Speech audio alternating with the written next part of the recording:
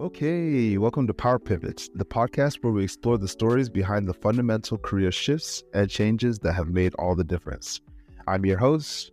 I go by Hatu, and today we are joined by Quinn Shelton. Thank you for having me. Excited to be here. my guy. Thank you so much for joining us. Thank you so much. I'm excited to have this discussion with you.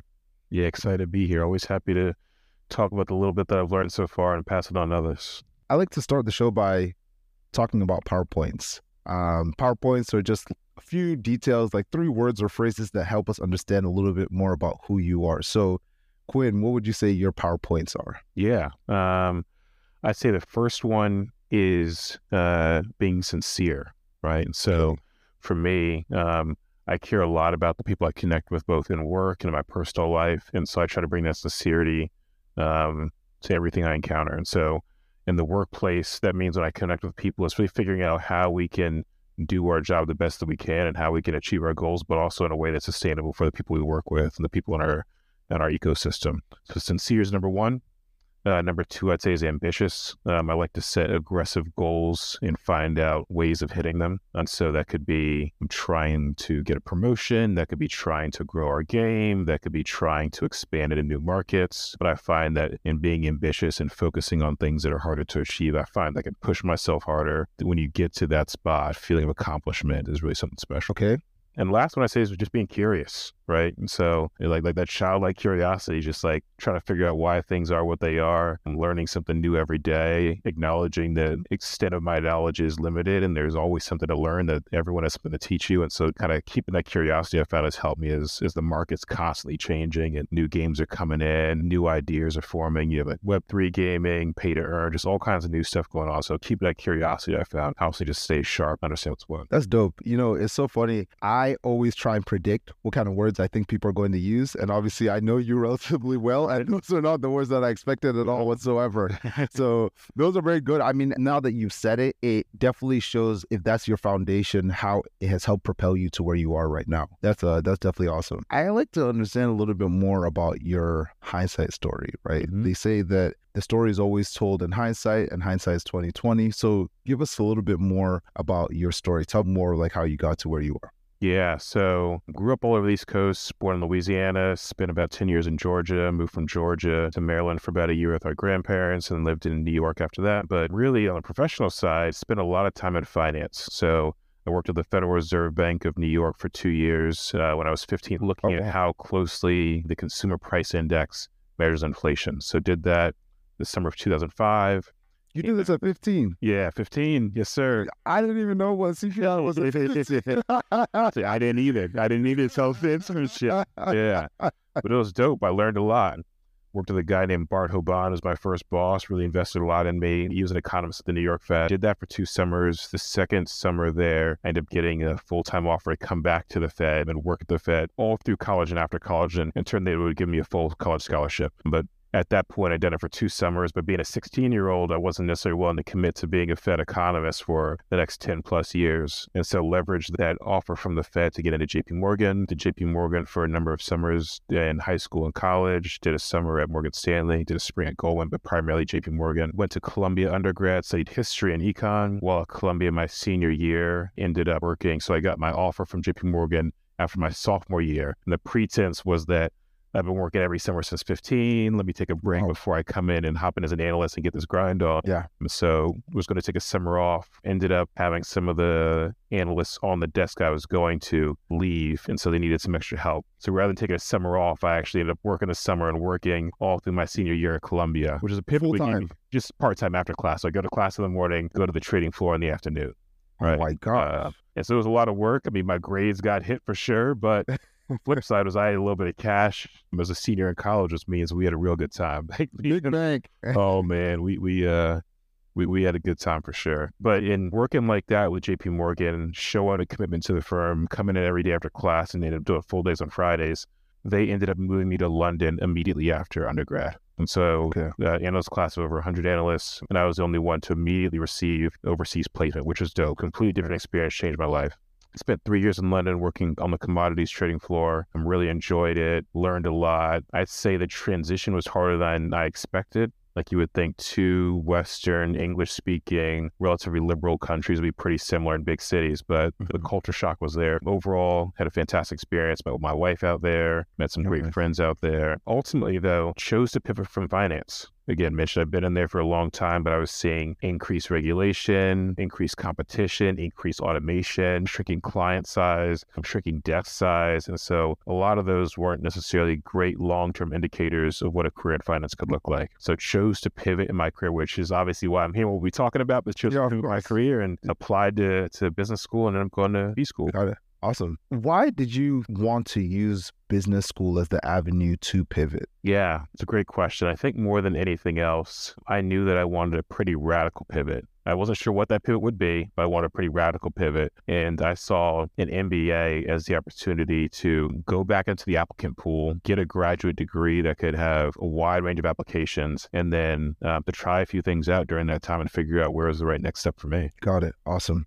And I know that you went to Harvard Business School. How important do you think Harvard was in making that pivot?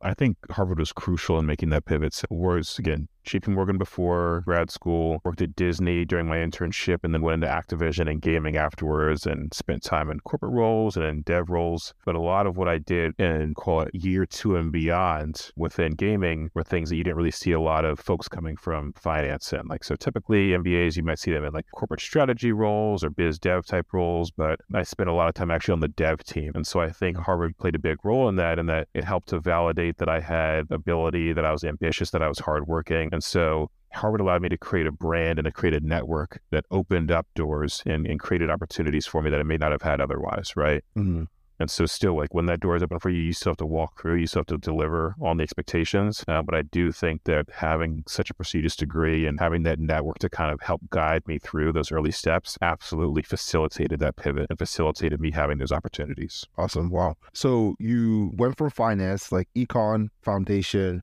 to finance, and then eventually from business school decided to go into gaming. Why did you decide to go into the gaming industry in particular? Yeah, absolutely. So I did my internship at Disney in digital strategy with a guy named Sahan Sapernia, great boss. And so during that time, I really was able to identify my love of entertainment, right? I grew up playing video games, playing board games, loving movies, loving TV shows, loving novels so like entertainment's always been, I've been passionate about. And there's been a lot of cool things going on within entertainment over the last 5 years. A lot more big names going direct to consumer, the growth of esports, the hyper focus on these big entertainment companies owning their own brands, right? Versus licensing them out. And so as this space was growing and there's a lot of focus on it, Disney helped me to see that there was a space for me to pursue my passion while also pursuing a very successful, potentially lucrative career, right? At Disney, with them celebrating their 100-year anniversary this year, they were a bit more of a blue chip kind of stock, a bit more risk averse. And so for me, being young, hungry, excited, passionate, Disney didn't necessarily feel like the right place for me at that time.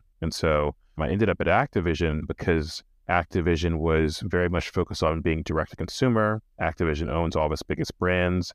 Activision was investing heavily into esports at that time. And as a gamer growing up and loving Call of Duty, loving shooters, it felt like a great place for me to be. Additionally, when I joined Activision, they were doing a rotational program, right? And so I was new to the space, didn't know a lot about what the different functions are within gaming. So this rotational program allowed me to figure out where I could fit in, what I'd be passionate about, what fit my skill set. And that really set up my career and set me up for where I am right now. Very nice. Now, I think that you've done an excellent job of explaining to us like why you made the pivot and how you've done it. But talk to me a little bit about like your focus. Was the focus more so, I want to get into gaming, I'm not sure what function, or did you have an inkling that you wanted to go into product management and try to see if there was a way to fit that in from a gaming standpoint? So I would say the first step for me was identifying the industry and then the sub-industry. So entertainment, loved it. Then gaming because of the opportunities and my passion for gaming and just the growth we were seeing in gaming, right? From there, I did a rotation in investor relations that leveraged my background in finance. I understood how to read sell-side reports. I knew how to talk to hedge funds and leveraged that existing understanding of just how business is done to learn more about gaming. So I was reading sell-side reports I was familiar with, but about a new industry. So I learned a lot about live ops and live services. A lot of investors, a lot of our competitors were very much talking about live services. Could you explain to us a little bit about live services? Yeah, so live services that's the area of a game that supports the game after it launches. So historically, like if you remember back in the day, you buy a disc, you buy a cartridge, you blow on it, slam it into the console, play some play some Super Mario or play some Mario Kart. I was there. And so historically, like you just buy the game and whatever you got on the disc or the cartridge was all you could play, right? But with the proliferation of high-speed internet, you're actually seeing more games delivering more content to players over time. You're seeing updates, whether they be free or paid, delivered to players over months and years and keeping that game alive. One of the prime examples is Grand Theft Auto 5 that's outlasted the entire PS4, right? It launched on the PS3, kept getting updates all through the PS4, and is now continuing to get updates on the PS5. So live ops and live services, that is the part of the business that focuses on sustaining a game, both through engaging players and monetizing them after the game is live. So that's the big growth driver within the industry. A lot of focus. Most of mobile gaming is live services. Yeah. So identified that, great opportunity, and then just really honed in on ways I could differentiate myself and like find opportunities within live services. And that's what I've been doing the last 5 years. Cool. Now, I think this brings something up that's really interesting, especially when you're talking about reading sell-side reports. There's seemingly not a lot of linkages between finance and gaming, but it sounds like to make that pivot that you almost relied mainly on econ and finance experience to give yourself an edge in being able to understand and dissect it. Exactly. Did a rotational program at Activision, and the first one, as I mentioned, was all in investor relations. And a lot of what I was doing is like looking through sell-side models, right? Looking at how they projected Call of Duty revenues over the next 2 to 3 years, looking at how they projected our cost basis, looking at how they talked about the industry, right? Again, having read sell-side reports for over a decade at this point, I knew that side of the business, but now just using these tools that I've learned of reading these reports to apply it to gaming. It absolutely was leaning into my comfort zone, which is finance in part of the world, to learn something new, which was gaming, and it worked out well. Yeah, that's definitely really helpful. And like you said before, the opportunity can be there, the door could be open for you, but you have to walk through it. Obviously, it sounds like using your educational and work background were important in making that pivot, but what are some other resources that you utilized? I'd say network is vital. Every step of the way in my career, there have been not one, not two, but many people have helped me along the way. I always try to reaffirm that to people because I think you see people do extraordinary things and they focus on how they did it themselves, and it can make it feel inaccessible, right? And all of the most successful people that you see out there, they are hardworking, they're often very smart, but they also got a lot of help along the way. I always want to reaffirm that I try to do my best when an opportunity is presented to me, but there have been countless people who've helped me get to where I am, whether they be mentoring me, whether they make introductions for me, whether they give me advice and help me edit my essays or help me prepare for an interview. I would absolutely say lean into your network and exhaust it as you pursue opportunities. It's not just about being smart. It's not just about being hardworking. You're going to need help along the way. So I'd say the network is key. Also, honestly, the passion. Being a big gamer growing up, like being able to tap into that has helped me tremendously. I play games for fun. I watch games for fun. That pays dividends when I'm talking about decisions that Apex is making or Call of Duty is making, or how these ecosystems are evolving, because I'm reading about these things for fun. I can apply those learnings to my day-to-day job. Definitely very helpful. In your career, what would you say makes the gaming industry so special to you personally? Number one, I know you mentioned that you've always been a big gamer, but working in the industry, a lot of times folks will say that sometimes you don't want to mix your passion with what pays you, right? So what would you say has really made it special for you and made you continue to want to grow and excel in the industry? And then also wanted to ask you about gaming just overall. I know that you said that you're interested in entertainment, but what are your thoughts on how gaming will grow as a form of entertainment? Do you think that it will supersede most other forms? On the first question, like I haven't had too many concerns about mixing the business with pleasure. There's some extent of like where the lines get blurred, where it's like, am I doing this for fun? Or like, am I doing this to better my job? Like it's harder to turn off that product manager lens when you're just playing for fun. But like gaming, it has a lot of positive applications to day-to-day life. One is you can learn a lot of cool stories, and hearing stories about other types of people can help build empathy, can help to build understanding. It can help expose you to new ideas, new cultures, new ways of thinking. So I think that's really cool because it's so immersive. It's uniquely immersive relative to novels or TV or movies or like operas. It's like you are actively playing the part of a character in this narrative. And so I think that's really cool. Additionally, with live services like in high-speed internet, like able to connect with people even more than ever before, right? So I play games all the time with my brother. I play games with friends that are hundreds, if not thousands of miles away. Especially during COVID, it just provides a new avenue for connectivity. I think is really special and pretty powerful. But to your point of where gaming is going in the future, I mean, I absolutely think that it's going to continue to grow. And more than gaming superseding other forms of entertainment, I actually think we might see more of a convergence of media types where you start to see movies become more interactive, right? And so you're starting to see this a little bit more with a couple of shows on Netflix. They had one Choose Your Own Adventure show on Netflix,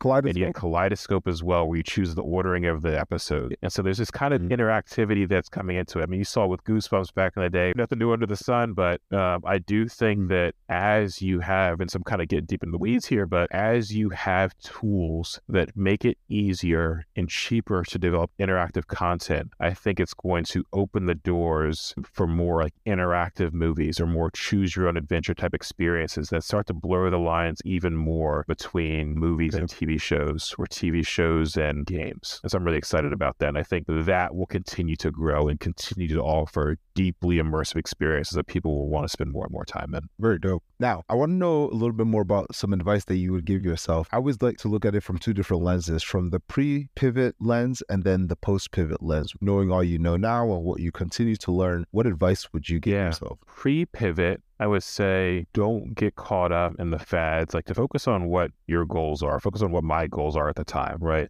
And it really takes some time to identify what I want to do and why. I think that whether it be in finance or in grad school, you always have like what's like the cool, sexy thing to do. And it's easy to get caught up in that. Like we're all competitive. We all want to be the best. We all want to be able to show off. And so it's easy to get caught up in what everyone else is talking about. But I think in doing so, you're not being true to yourself and you're doing yourself a disservice because you're not tapping into what you're truly passionate about.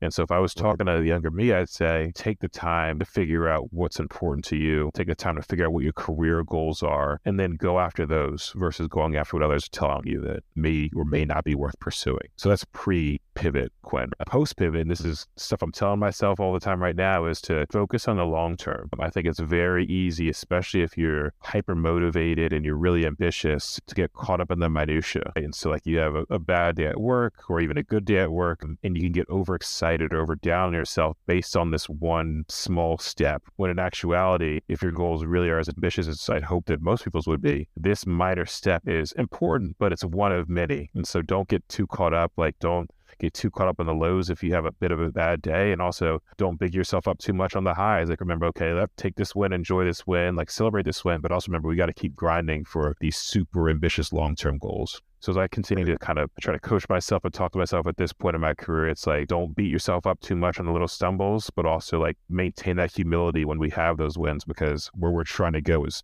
so much further than where we are right now. I love that. I love that. That's all super great advice. Both the pre of just like making sure that you kind of let information come in, but maintain a certain amount of tunnel vision, just knowing what you're passionate about and what your true interests are. And then from the post standpoint, looking at having the quarter, what happens over the course of a year, 3 years, 5 years. What's next? What are you excited about? Is there anything that is like really getting you completely excited and motivated for each day, each month, each quarter, year? Man, I'm loving gaming right now. Like I was talking to my wife about this the other day, that like we say, okay, like what's next? Like how are you thinking about the next few years? Like are you enjoying gaming? Do you potentially want to go back into finance or maybe like VC for gaming or something like that? But like I'm enjoying being a product manager. I'm enjoying really getting my hands dirty. I think there's so many opportunities coming down the pipe in gaming. I think we're seeing a minor correction right now, and I think that could last for a little while.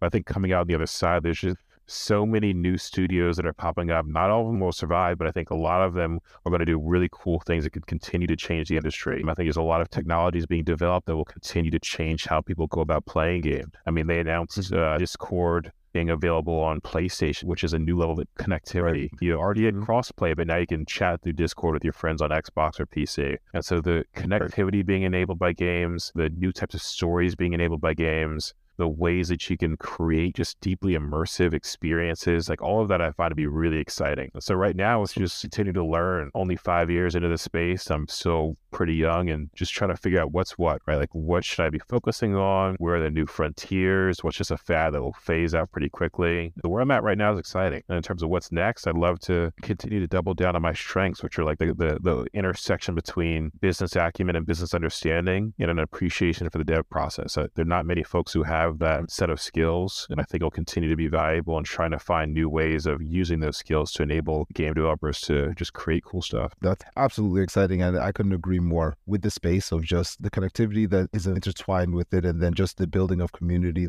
that comes with that. Makes sense why you're able to get more eyeballs, you're able to get people more screen time, and it feels like a much more immersive, bigger part of your life. I couldn't agree more for sure. Now, I wanted you to leave us with some parting words of wisdom, but I wanted you to mainly focus on folks who are interested in pivoting into product management, interested in pivoting into gaming. What are some parting words of wisdom that you would give as folks are considering these pivots, embarking on these pivots? Yeah, first I would say is focus on the long game. It's becoming more competitive, right? So it's going to be really important to focus on getting opportunities that allow you to achieve your long-term goals. When I made my pivot into product management, I was the first PM at Treyarch and helped them to build up the PM function. I came in more junior than a lot of my peers were getting job offers for. My compensation was lower than a lot of my peers were in the beginning. And so at the time, there was some like self-doubt or like, oh, should I be like, is this the right move? Should I be doing this? But I understood that, again, because I was the first one, I was getting experiences and opportunities that no one else was getting at that time, which was a huge differentiator. I'd say focus on the long term, focus on the attributes of an opportunity that best enable your long-term goals, right? And so early on, that means you're probably not going to maximize for title. You're not going to optimize for compensation, but hopefully you are optimizing for experiences. You're optimizing for a brand that will set you up for long-term success. You are optimizing for a boss that will invest in you. You're optimizing for a workplace that allows you to do your best work and allows you to grow very quickly. Think about those long-term goals